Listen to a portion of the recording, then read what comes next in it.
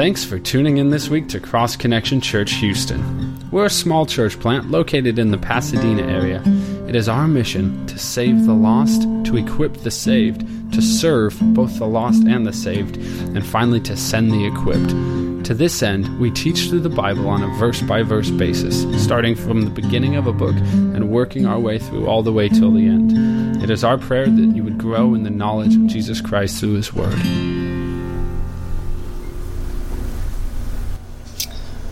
Well, in our world today, there's a lot of prejudice among people, prejudice against different races, different nationalities, prejudice against different lifestyles that people live, different sexual orientation, different backgrounds, different political views, different religions. And so, we have this, predominantly in our culture today. And, I think we see it more than ever because of the rise of social media. Everyone wants to kind of give their opinion and share their comments. And through the comments, you start to see a lot more of the prejudice that people have coming out in the things that they post on Twitter or Facebook or Instagram or whatever it may be. And I was saddened this week, after we have this tragedy in Orlando with so many people losing their lives in the gay nightclub, and people who are claiming to be Christians posting basically things that they got what they deserved because they're gay, and it's just so sad to me because when we allow our prejudice as Christians to get in the way of loving people and demonstrating the love of Christ to people and sharing the gospel with people, it's such a sad state of affairs. And, all of us growing up in this society, we develop certain prejudice towards others. It's just something that we have to deal with. But when we get saved, the issues really oftentimes stay with us for a little bit of time, and we need God to work those things out of us. Those prejudice that we come to Christ with, oftentimes, I see many Christians kind of hold on to them for a while, and we need the Lord to work in us so that we no longer allow those things to keep us from reaching people with God's love. And, if you want the heart of God for people, there's no place for prejudice in your life. If you want to reach people for God, there's no place for prejudice in your life. The reason I bring all this up is because here in Acts chapter 10, we have one of the most significant turning points in the early church. I would say the most significant is the day of Pentecost when the Holy Spirit is given. But here's probably the next most significant turning point because we now have God working, starting in the life of Peter and moving through the Jewish culture, helping them overcome one of the most big prejudice they had. And that was a prejudice towards Gentiles, towards those who were not Jews. And it hindered them from going and sharing the gospel, sharing the love of God with those people. And so this morning we're going to focus on two men that God had called to reach Gentiles. And both these men are Jewish, and they're called to reach non-Jewish people. And those two men are going to be Peter, and we're also going to cross-reference and look at Jonah. Two guys that had been called to reach Gentiles, and we're going to see two very different responses to the prejudice that they had, because both had prejudice against Gentiles. Peter overcomes his prejudice, and as we're going to see, Jonah did not. One of my favorite verses in the Bible is Romans chapter 10, and God really used this passage in Romans chapter 10 to burden my heart for missions, and as I was a missionary for 11 years, and this is something that I feel like all of us as believers should just soak in. It says in verses 13 through 15, "For whoever calls on the name of the Lord shall be saved. How then shall they call on him in whom they've not believed? And how should they believe in him in whom they've not heard? And how should they hear without a preacher? And how should they preach unless they are sent? As it is written, how beautiful are the feet of those who preach the gospel of peace, who bring glad tidings of good things." Notice this verse clearly says, whoever calls on the name of the Lord shall be saved. Anyone who receives the gospel will be saved, regardless of their nationality, their race, their background, the sinful lifestyle that they were in. If they will believe the gospel, call in the name of Jesus, they'll be saved. But you know what? It goes on to say, how are they ever going to hear that gospel message so that they can receive it unless someone shares it with them, unless someone goes out and proclaims it to them? This world that we live in is in desperate need of the gospel. We see tragedy after tragedy. We see the wickedness and the evil in our world today. They need Jesus. They need the gospel of Jesus Christ. But yet, how are they going to hear? Unless believers like us who know it go out and proclaim it. Go out and share it with them.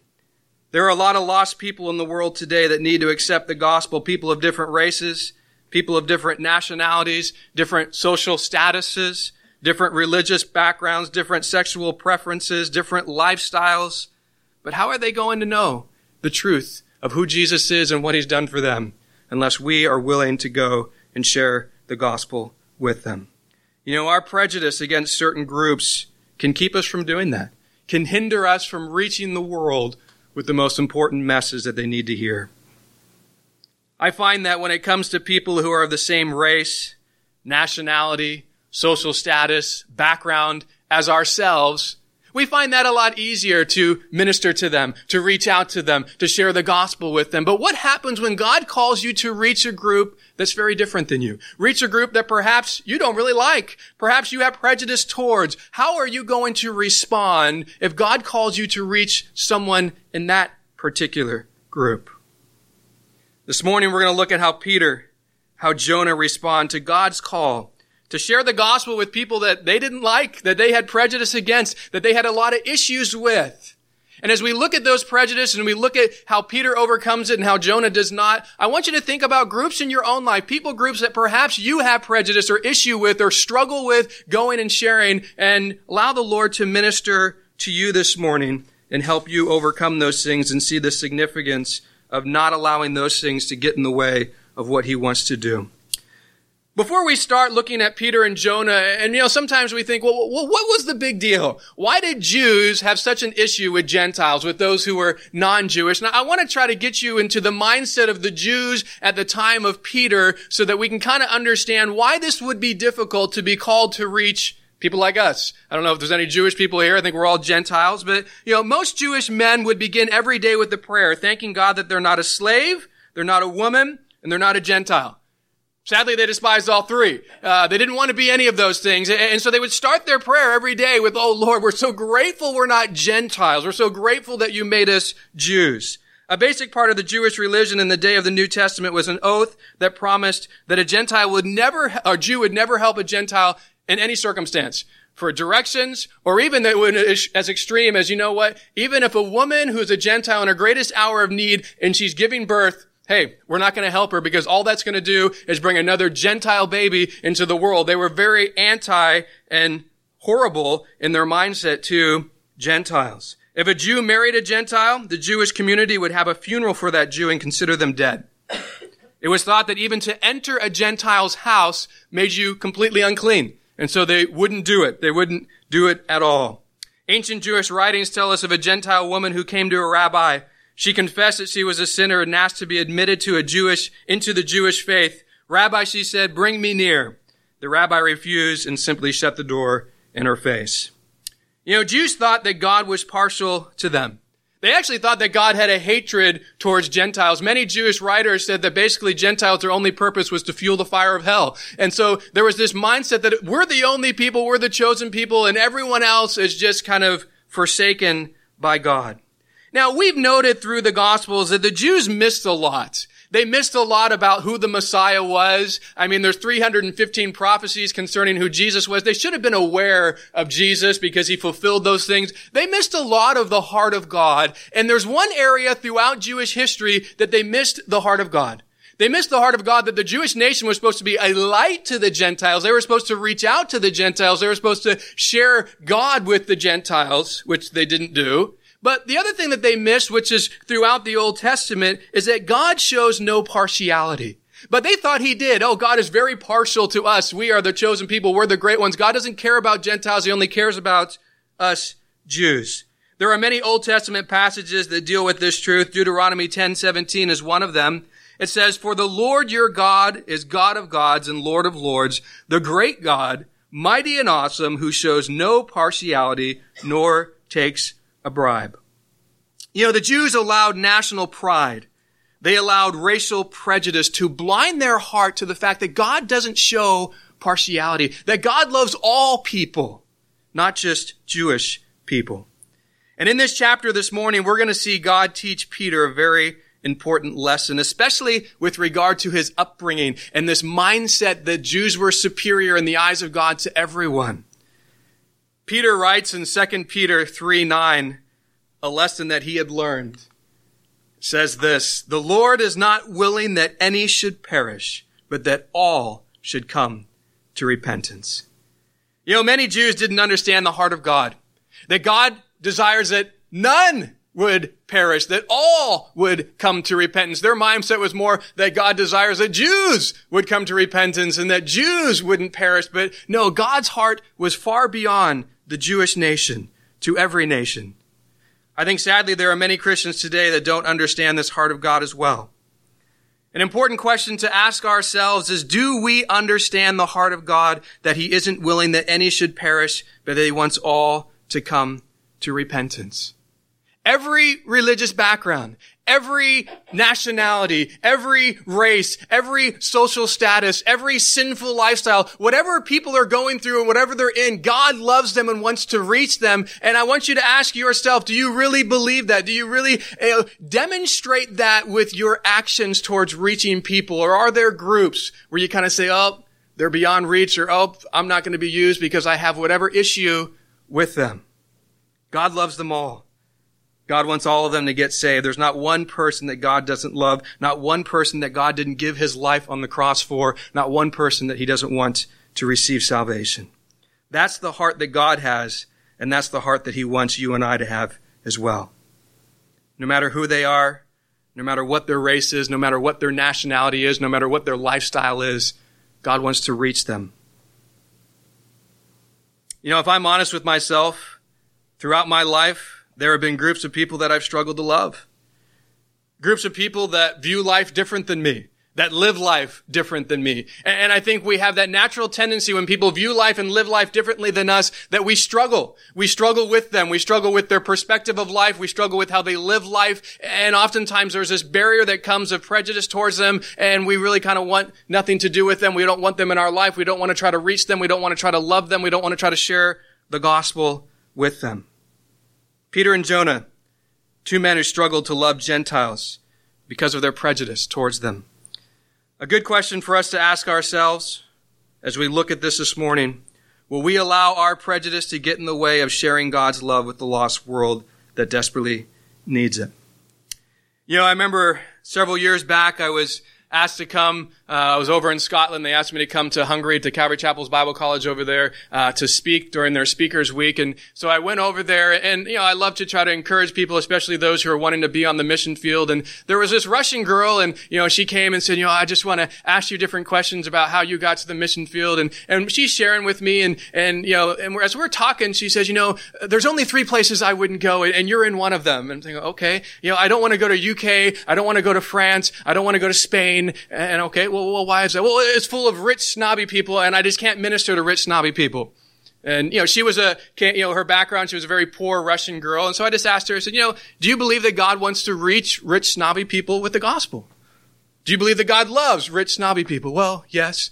And I just challenged her, you know, if you really want to be a missionary, if you really want to be sent out by God, you have to have a heart for everyone, a love for everyone. You can't have, well, I'm only going to minister to the poor and forget those who are rich and snobby. You know, to have a heart that says, regardless of their background, regardless of what they're like, I want to see God reach them.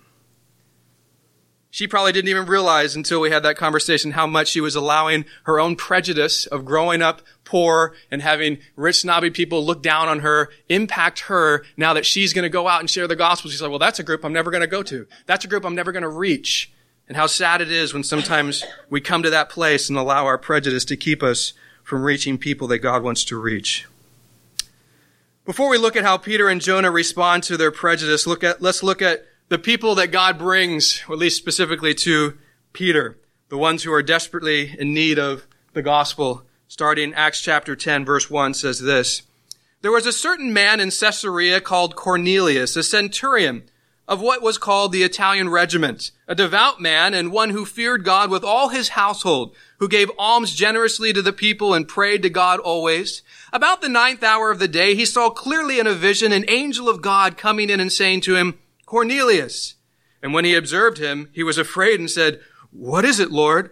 So he said to him, 'Your prayers and your alms have come up for a memorial before God.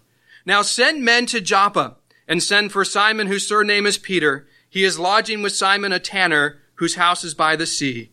He will tell you what you must do.' And when the angel spoke to him, had departed, Cornelius called 2 of his household servants and a devout soldier among those who waited on him continually. So when he had explained all these things to them, he sent them to Joppa.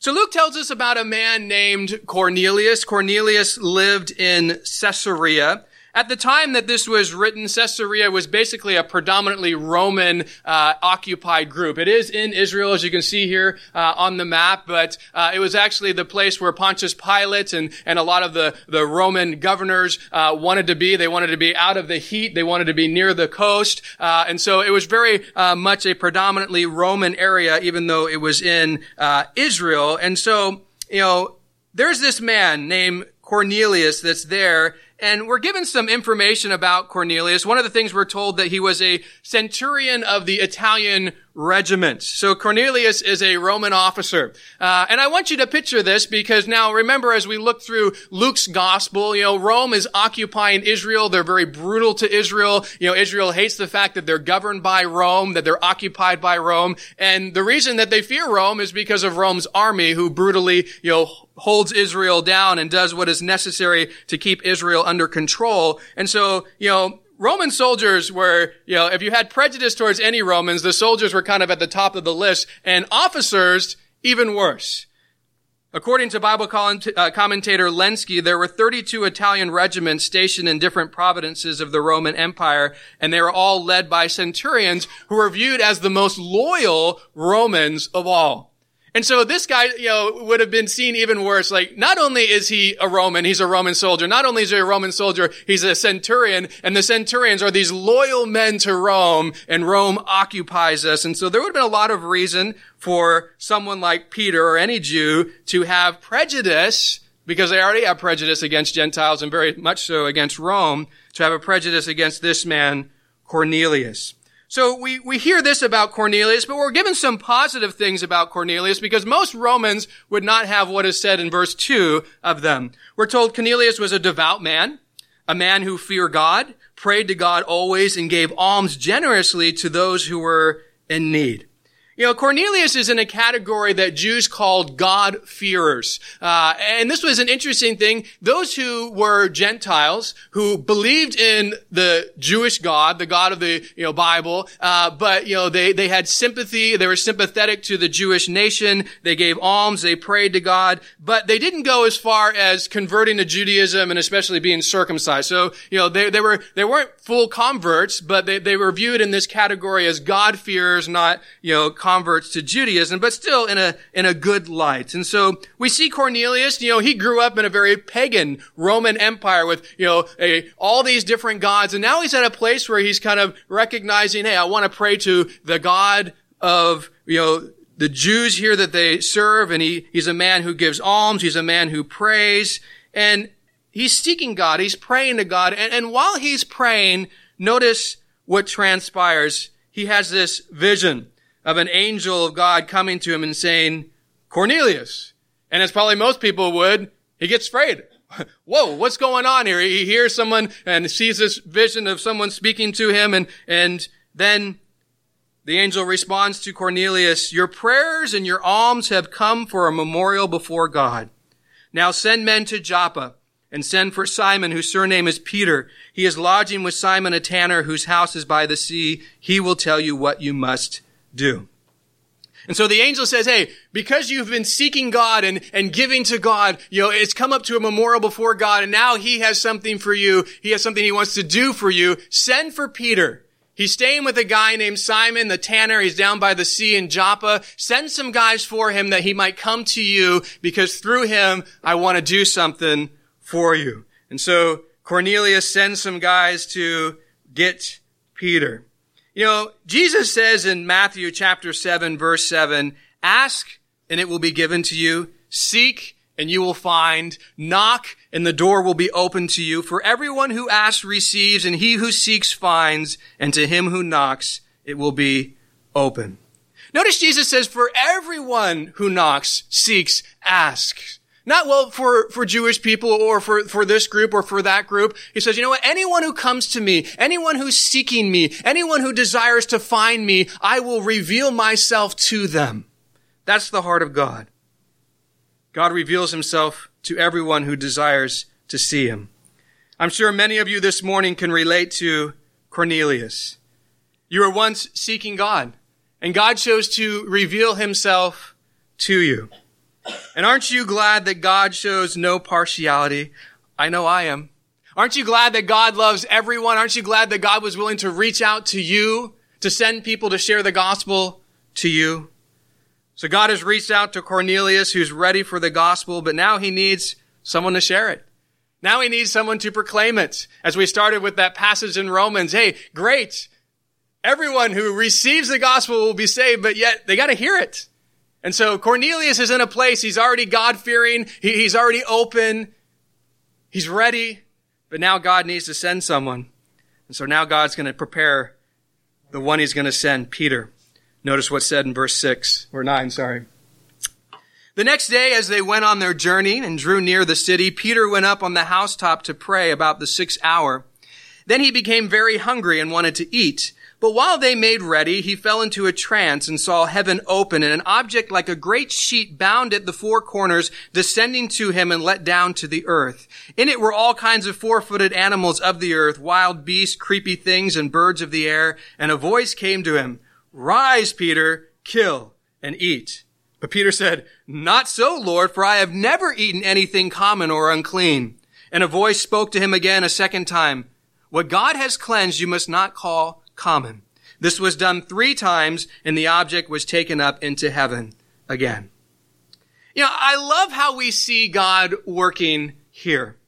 On one side, we see God preparing Cornelius to receive the gospel. But on the other side, we see God preparing Peter to share the gospel. Because both things are necessary for the gospel to go out and be received. So Cornelius is being, prepared by God to receive it. And now Peter is being prepared by God to share it. And something I think important to note about both these men is notice God speaks to them, but he speaks to both of them while they're doing the same thing, while they're praying.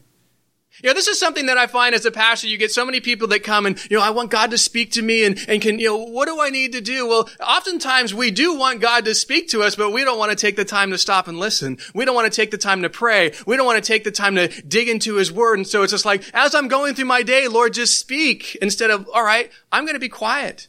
And I'm going to give you time to speak. I'm confident God wants to speak to all of us, but too often we allow the busyness of life to keep us from taking time to sit before him and listen. And so both of these guys are in prayer, and it's during their times of prayer that God speaks to both of them and does this preparatory work in both of them.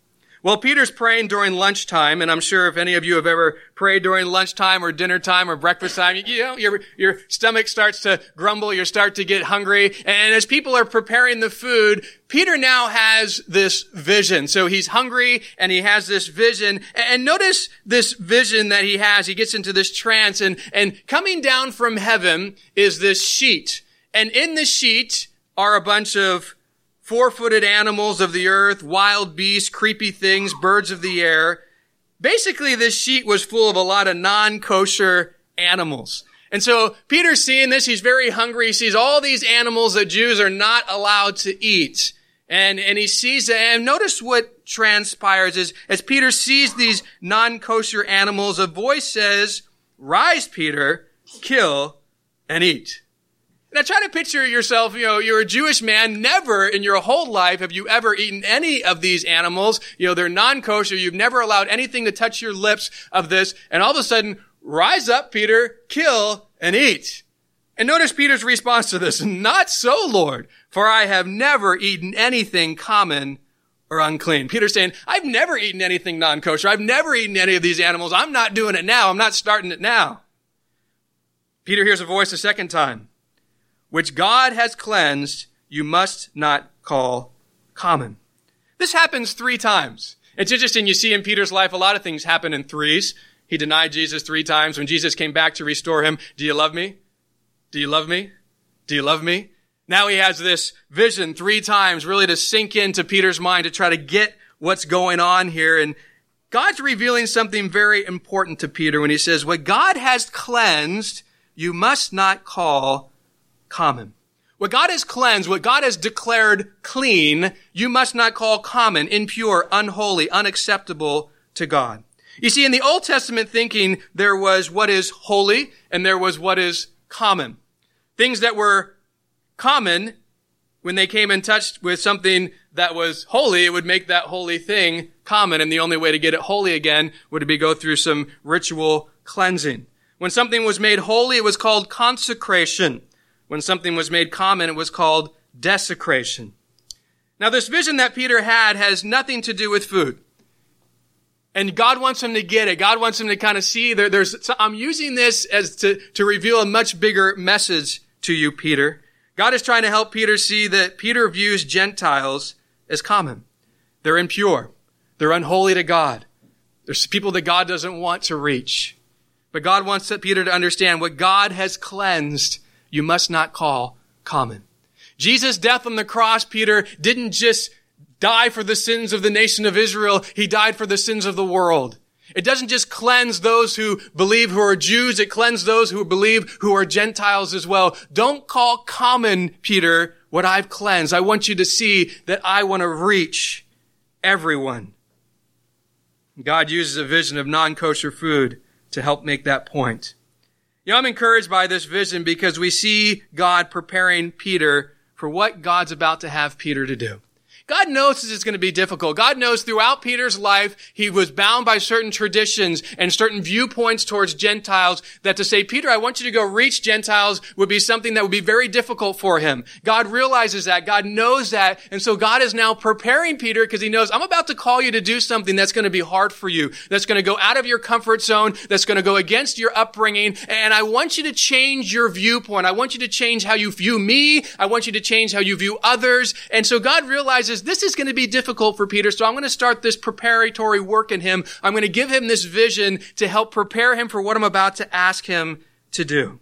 And the reason I love that is because God knows you, He knows me, He knows our struggles, He knows our upbringing, He knows our background. He knows that when He calls us to do certain things, there are certain things that are going to be difficult for us. And so He doesn't just throw us in there and say, well, I'm going to toss you in the deep end, you need to learn how to swim. He prepares us.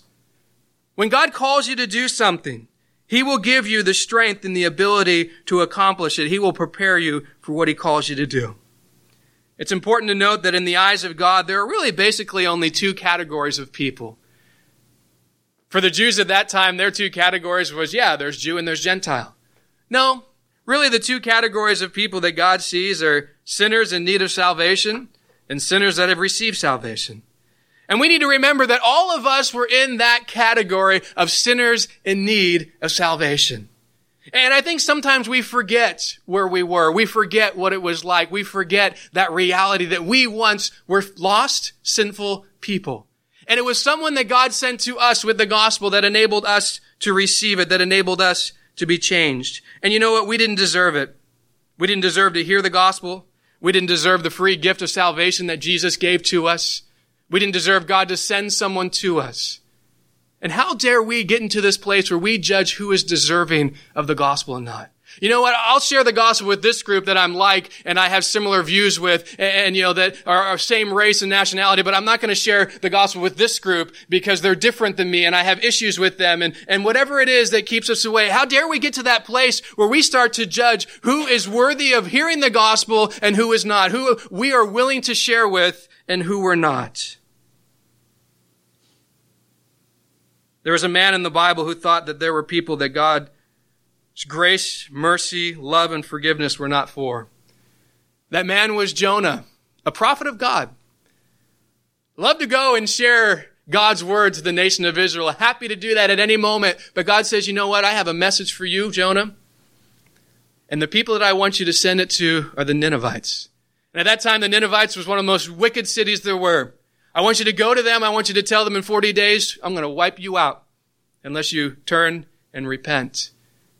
Jonah, he doesn't want to go do it. He has huge prejudice towards Gentiles, towards the Ninevites. And so instead of being obedient to God, Jonah decides, you know what? There's no way I'm doing that. And he flees. He goes down to Joppa. He gets on a boat heading for Tarshish. As you can see from the map, Nineveh's up here, Joppa's there, Tarshish is there. He's trying to go in the exact opposite direction of where God wants him to be. You know the story. As he's on his boat journey, a huge storm comes. It's sinking the boats. All the people on board are freaking out. They're throwing things overboard. And finally, the captain has everyone draw lots to see who is the cause of all this calamity. The lot falls on Jonah. Jonah tells everybody he realizes he's the cause. He realizes he's running from God. And he says, throw me overboard. At first, they're like, no, we're not throwing you overboard. They start throwing other things overboard. Finally, the storm is so bad, they toss Jonah overboard. Right when he goes overboard, the storm ceases. But then, things get a little worse for Jonah. God sends a great fish, swallows him up. He's in that fish for 3 days, 3 nights. That fish vomits him up on dry land. God once again says, Jonah, I want you to go preach to the Ninevites.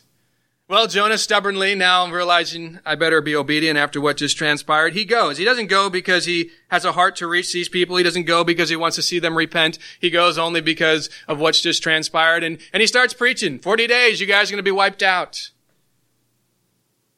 Jonah didn't believe what was going to transpire. Probably most people wouldn't. The whole entire city of Nineveh repent.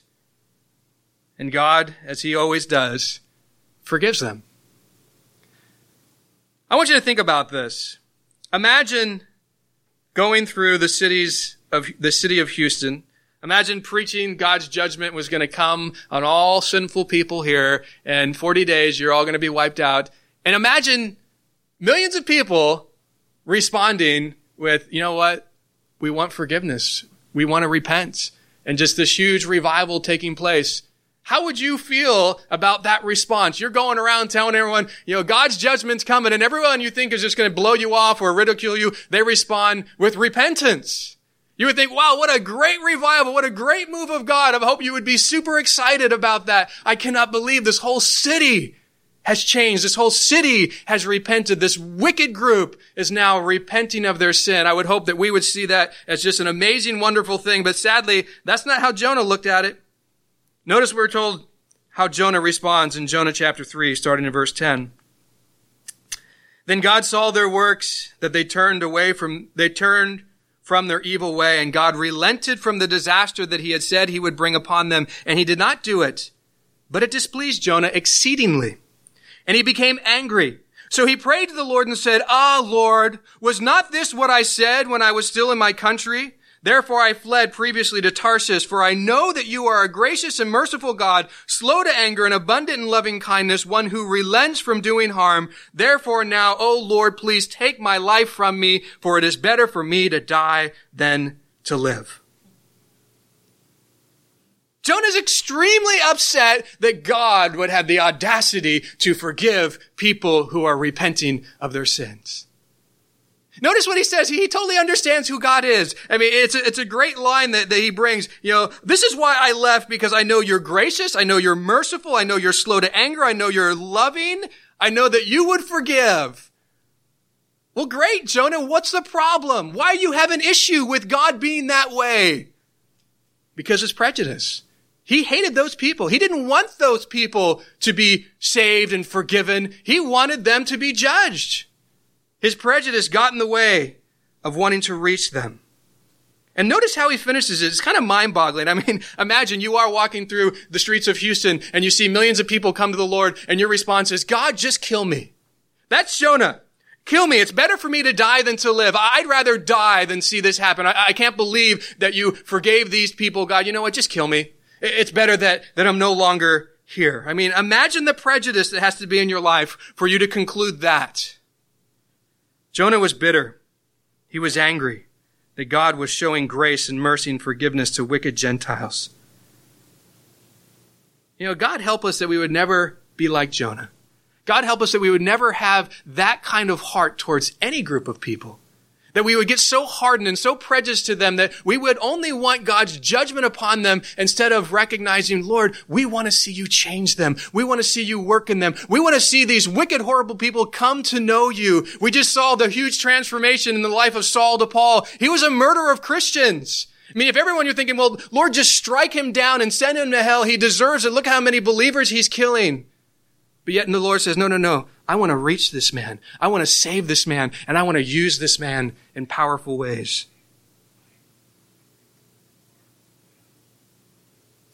God help us that our prejudice towards people would never cause us to want to see them judged forever in hell, instead of see them receive the gospel and receive forgiveness and spend eternity in heaven.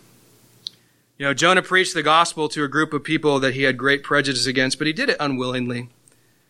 And as they repent, as they receive God's forgiveness, he's bitter, he's angry, instead of happy for the changed lives. Realize prejudice can do huge harm to what God wants to do through us, to how God wants to reach people through us. Don't allow your prejudice to get in the way of what God wants to do.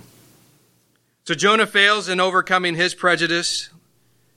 But now we're going to see how Peter responds, because Peter has similar issues. Peter grew up in a similar culture. Peter has a similar view of Gentiles. And how is he going to now respond when he's in a similar position, called to go reach Gentile people?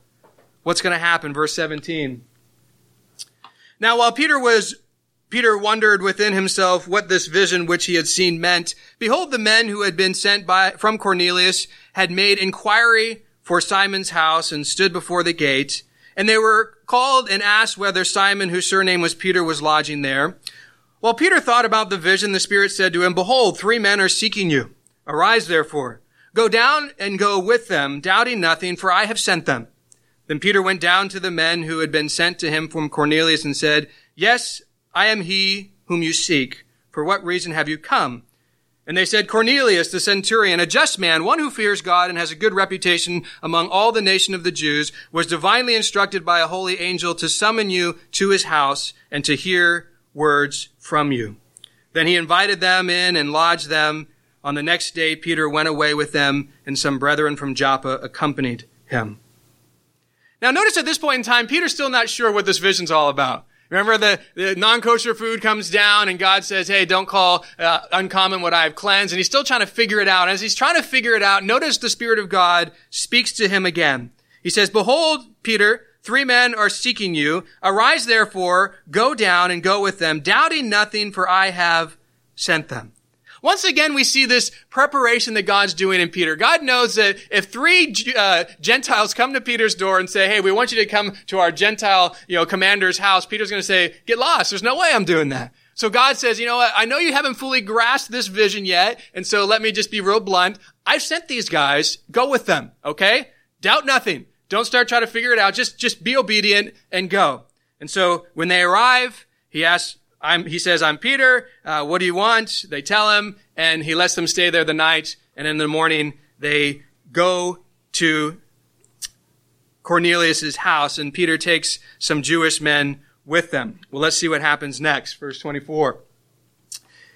And the following day, they entered Caesarea. Now Cornelius was waiting for them and had called together his relatives and close friends. As Peter was coming in, Cornelius met him and fell down at his feet and worshipped him. But Peter lifted him up, saying, stand up. I myself am also a man. And as he talked with them, he went in and found many who had come together. Then he said to them, you know how unlawful it is for a Jewish man to keep company with or to go to one of another nation. But God has shown me that I should not call any man common or unclean.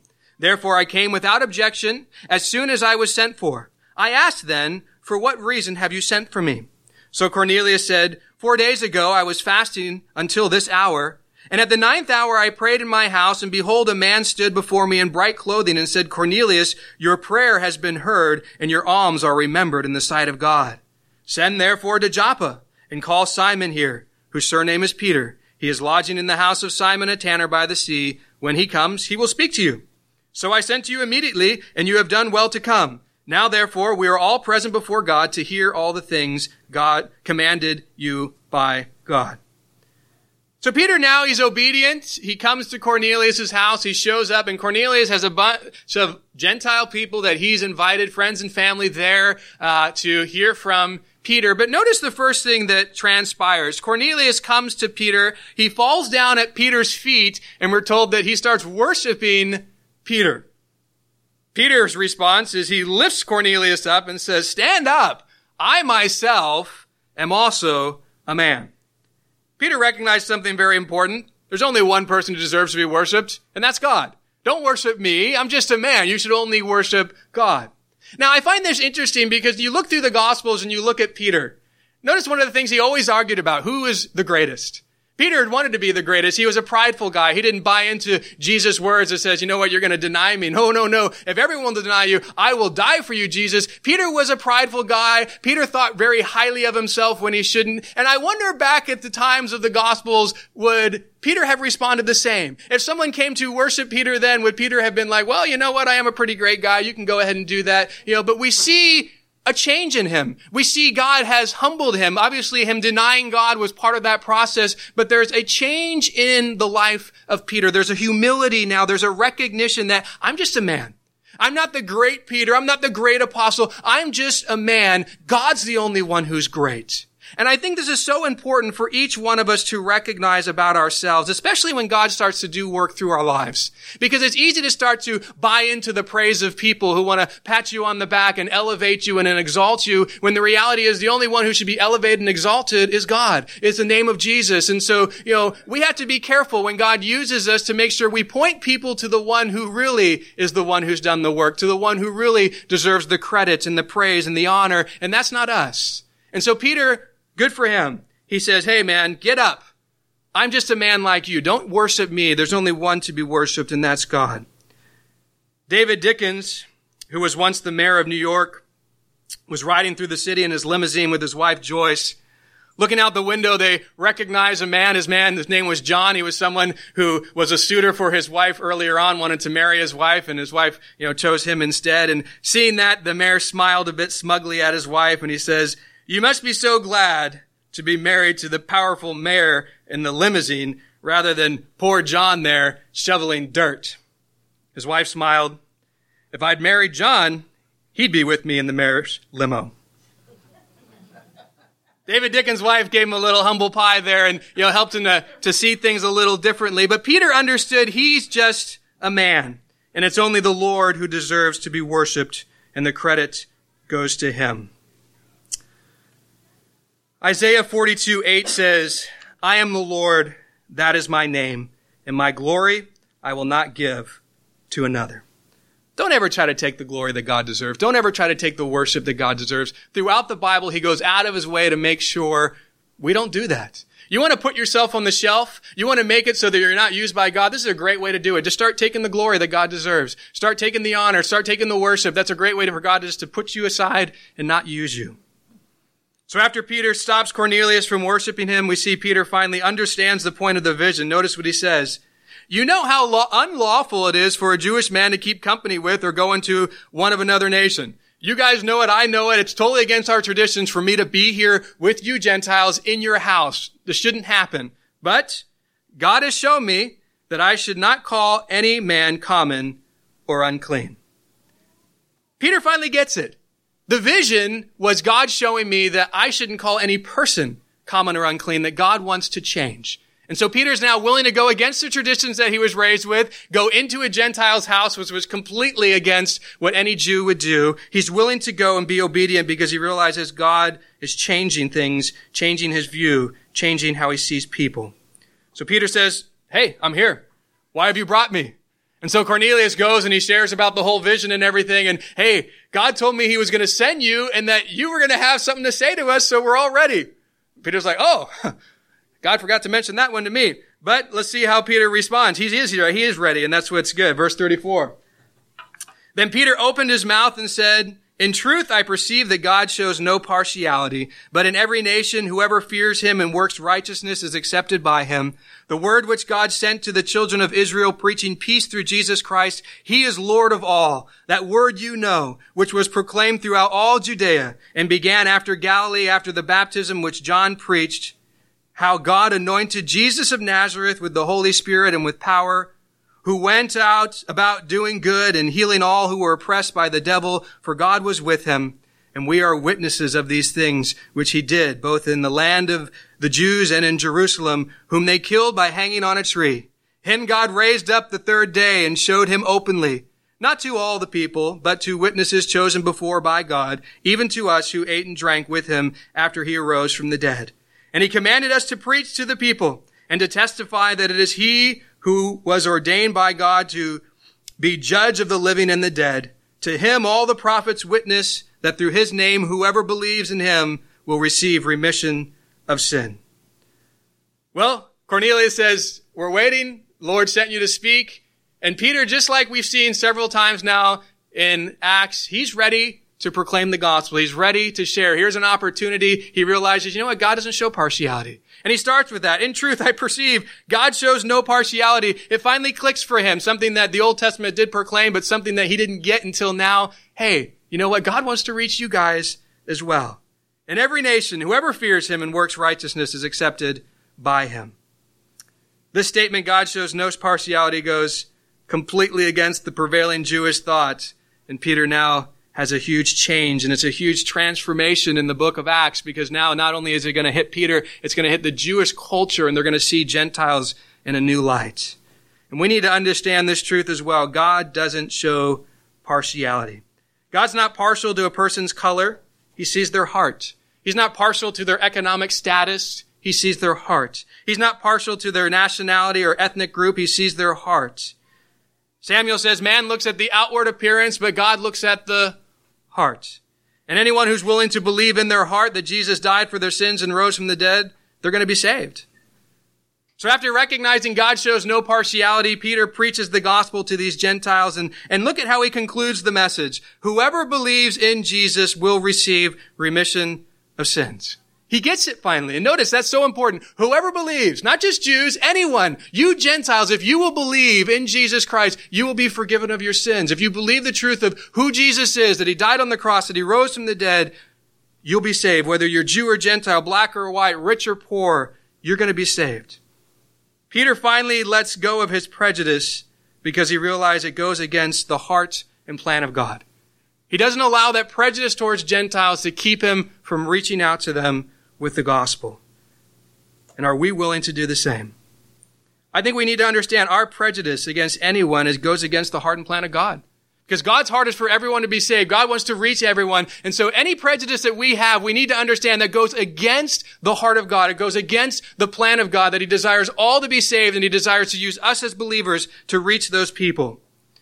Well, notice something crazy happens here as Peter is preaching the gospel message. These Gentiles are hearing it, and notice what transpires starting in verse 44. While Peter was still speaking these words, the Holy Spirit fell upon all those who heard the word, and those of the circumcision who believed were astonished, as many as came with Peter, because the gift of the Holy Spirit had been poured out on the Gentiles also, for they heard them speak with tongues and magnify God. Then Peter answered, can anyone forbid water that these should not be baptized who have received the Holy Spirit just as we have? And he commanded them to be baptized in the name of the Lord. Then they asked him to stay a few days. Notice this. Peter's preaching the gospel to the Gentiles. They hear the gospel, and the implication is while they hear it, they accept it. And notice right away what transpires. Right as they're listening and accepting, boom, the Holy Spirit falls upon them, and they start speaking in tongues. And the people that Peter brings, those they say of the circumcised who've already believed in Jesus, other Jews, they're astonished. Well, why are they astonished? Because they have prejudice towards Gentiles. They did not believe that Gentiles could be saved. And even if they could be saved, they surely didn't believe they were going to get the gift of the Holy Spirit. I mean, this is such a wonderful gift. Wasn't that just for us? Wasn't that just for Jews? What is going on? God is giving them this gift. God, through this, is showing not only Peter, but all these Jews, hey, I show no partiality. I want to reach everyone. I want to pour my Spirit into everyone. I want to do this great work, not just in Jews, but in everyone across every nation. And they start to recognize it. They start to see it, this powerful work of God. They're astonished by it because it went against their preconceived notions and their prejudice. And God is helping them see his heart for people. In response to this, in response to the Gentiles receiving the Holy Spirit, Peter says, can anyone forbid water that these should not be baptized who have received the Holy Spirit just as we have? Peter recognizes, man, God has given you what he's given us. We as Jews had this wonderful blessing of the Holy Spirit there on the day of Pentecost, and it's been continuing, and now God has given that to you. So can anyone forbid these guys to be baptized? Because he's thinking, there's probably some Jews here that might want to forbid them. Well, wait a second, Peter. I don't know if we can baptize these guys. I mean, come on. I mean, is this really for Gentiles? Isn't this just for us Jews? And Peter's saying, well, look what God's done. Isn't that evidence enough that says God is wanting to save them? Isn't it evidence enough that God wants to do this transformation in their life? Peter gets it. These other Jews are starting to get it. It's going to take some time for the early church, who's predominantly Jewish at this point, to fully adopt this, but they're going to, and then we're going to see missionary works throughout the world because of it. So here God reveals to Peter and to the other Jews, he wants everyone to not only get saved, but to be filled with the power of the Holy Spirit. So this is an extremely significant turning point in the book of Acts, where God breaks through this Jewish prejudice. Because realize, remember what Jesus says in Acts 1:8? He wants them to go Jerusalem, Judea, Samaria, the ends of the earth. And I'm wondering if they were thinking, do you really mean the ends of the earth? I mean, Jerusalem and Judea, fine. Well, Samaria, at least they're half Jew. But, the ends of the earth, but that's where Jesus ultimately called them to. But we've noted throughout the book of Acts, they've gone Jerusalem. They stayed there. It wasn't because of persecution that ultimately led them to Judea and Samaria. But the ends of the earth, that's all Gentile land. That was always God's heart. But he had to change the hearts of these Jewish believers to recognize that God had a heart for people beyond their culture. And now they're willing to go out and do that. And we're going to see Saul, who will be changed to Paul, being one of the most significant people that God uses to reach Gentiles. There are many people in the world today like Cornelius, people who are searching for God. There are many people in the world today, even more, that are like the Ninevites, just living in sin, totally oblivious to God, could care less about God. But in both of those groups, there are a lot of people, races, nationality, social backgrounds, different things that we might have some kind of prejudice against. And the question we have to ask ourselves is, are we going to allow any prejudice that we have to keep us from reaching these people with the gospel? This is one of the big things that missionaries have to wrestle with. Am I willing to go to another culture in another land and share with people who are very different, who see things differently, who live differently? Being in Scotland for 11 years, I had to, wrestle with, and one of the great things that I was really told is how much of your culture is your Christianity? I'm not over there to make people American. I'm over there to make people followers of Jesus Christ. And how much of their culture is going to, get in the way of me trying to do that? Hey, I'm happy with you being Scottish. I just want you to be born again followers of Jesus. If God calls you to minister to those people that you have prejudice against, how are you going to respond? Do you respond like Peter, who God enabled him to overcome those prejudice and reach those people? Or are you going to respond like Jonah, who didn't want to do it, ultimately did it unwillingly, but when God worked, was bitter and angry that God would reach people with the gospel? Remember, you were once Cornelius, or you were once a Ninevite, and someone shared the gospel with you. God sent someone to you. God sent someone to share the good news. You didn't deserve it. I didn't deserve it.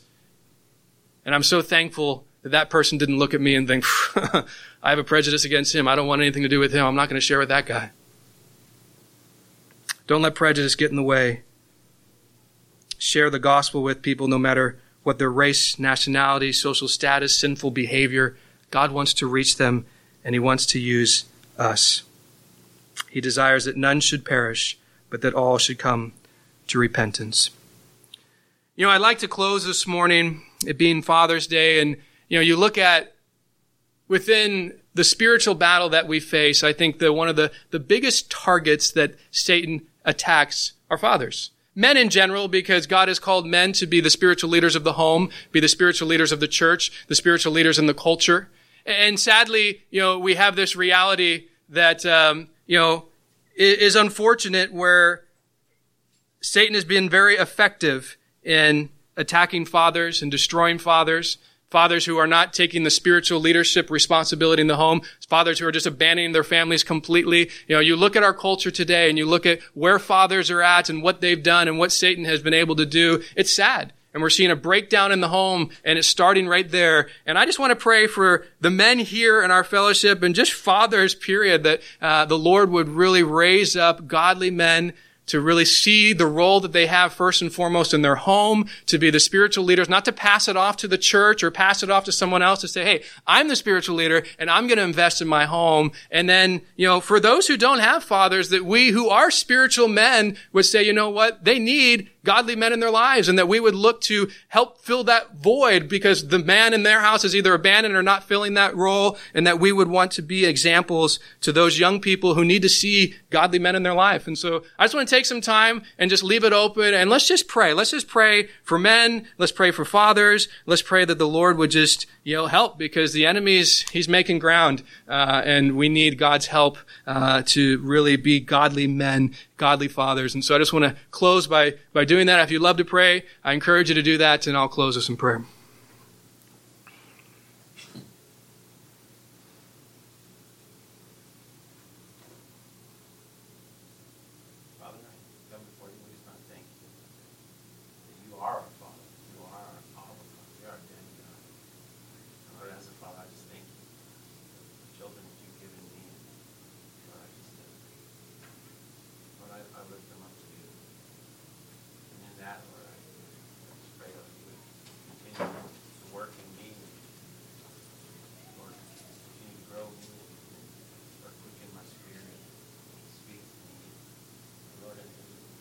Taught today comes with spending time with you and your word and prayer. Just continue to give me wisdom, rearing our children, grandchildren, and Lord, those who are fathers. Lord, thank you for giving me your love. And Lord, I just pray, Lord, you just allow, Lord, the opportunities to be your hands and feet. We pray that you give us your eyes to be able to see and meet the needs, Lord, those who are fathers. Lord, we love you and thank you. And Lord, just pray for the fathers and Lord, who are out there and who have abandoned the role. Lord, just pray that you would, Lord, just quicken their spirit even now as well. Lord, draw them unto yourself. And Lord, and allow, Lord, those opportunities for us, Lord, as a church body, and for us as individuals, Lord, to recognize, Lord, those men, to reach out to them and to love them.